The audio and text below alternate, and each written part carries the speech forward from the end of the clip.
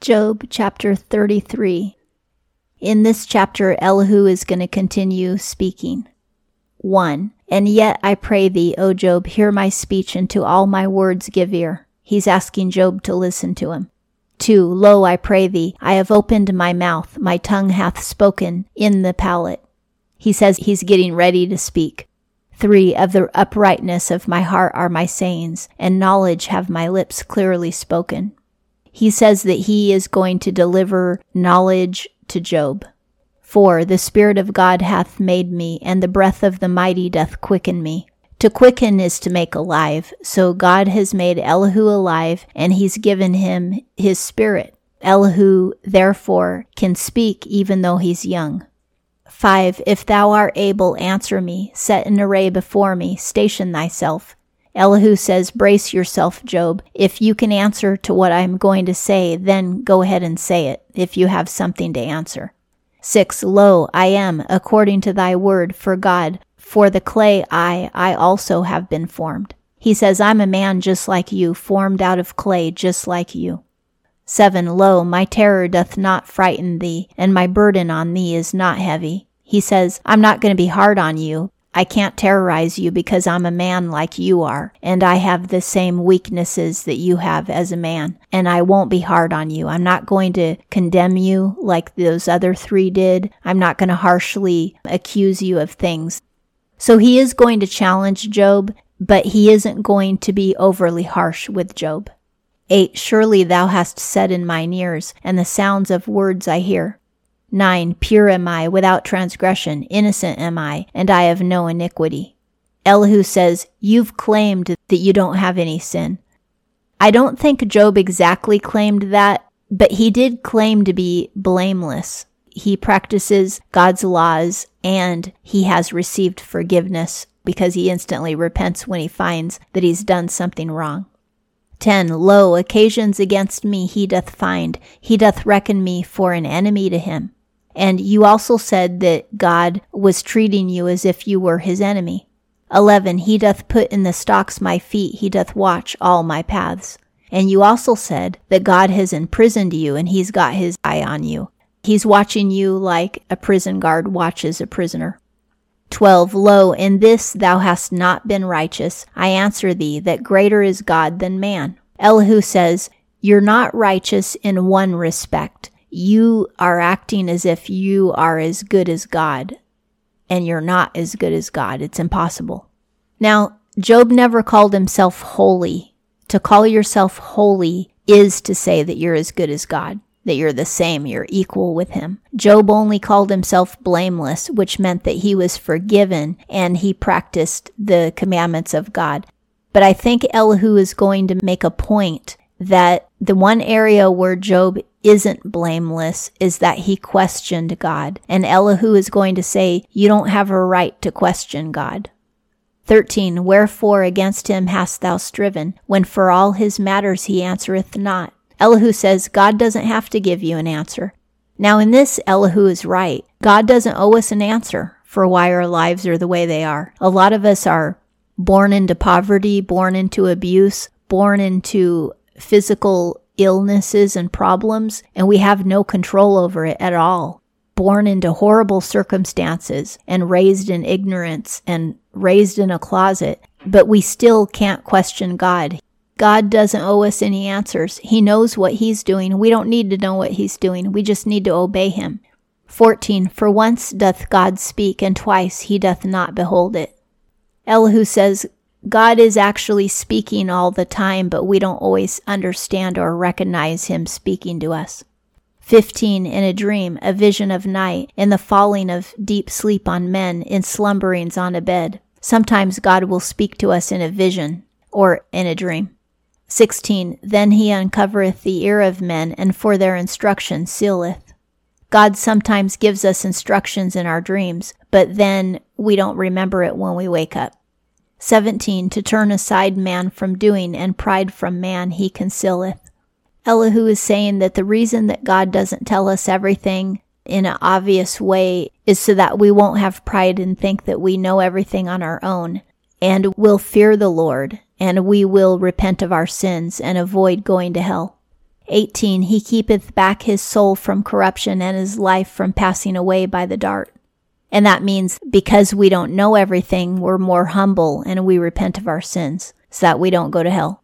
19, and he hath been reproved with pain on his bed, and the strife of his bones is enduring.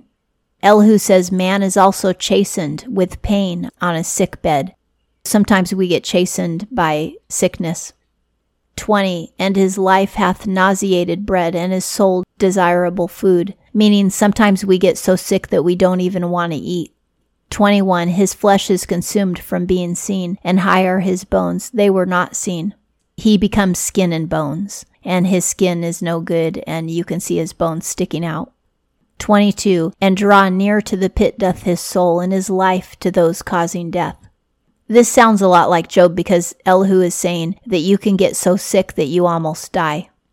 23, if there is by him a messenger, an interpreter, one of 1,000, to declare for man his uprightness. 24, then he doth favor him and saith, ransom him from going down to the pit, I have found atonement. Elihu is pointing out that suffering can actually benefit our soul because it teaches us how much we need forgiveness. Earlier in the book, Job had called out for a mediator, and Jesus Christ is the mediator. And in this chapter, Elihu is referring to offering atonement and a messenger. And Jesus does give us the message of the gospel, which is atonement through his blood. So here is an allusion to the Christ to come, or a foreshadowing of the Christ to come. So he's reminding Job that there is a really good purpose for suffering. And that's what Job didn't understand, and neither did the other three, that suffering is beneficial to us. And Elihu recognizes that. As strange as that may seem, we learn through suffering. Job was already very righteous to begin with, but that doesn't mean that he was absolutely perfect and that he had nothing to learn. And now Job is learning how much the whole world needs this interpreter, this messenger who is Christ, and this atonement that Christ offers.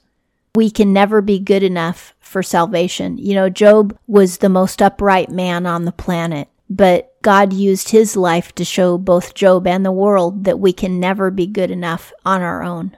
We have to have that mediator. We have to have Christ. 25, fresher is his flesh than a child's, he returneth to the days of his youth. Now this is also a foreshadowing that Job himself will be healed and refreshed, and he again will have new skin like he had when he was younger. 26, he maketh supplication unto God, and he accepteth him, and he seeth his face with shouting, and he returneth to man his righteousness. When we suffer, then we ask God for forgiveness, and he forgives us, returns us to righteousness, and restores us. Now, Job was already blameless of sin before the tragedy started, but it had to start because both he and his friends believed that as long as you obey God's laws, you won't have any tragedy. And in reality, we will experience tragedy to understand Christ better. And in this book, that's what we're seeing, is both Job and now Elihu are prophesying the Christ.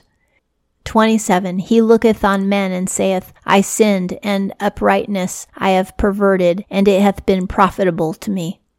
28, he hath ransomed my soul from going over into the pit, and my life on the light looketh.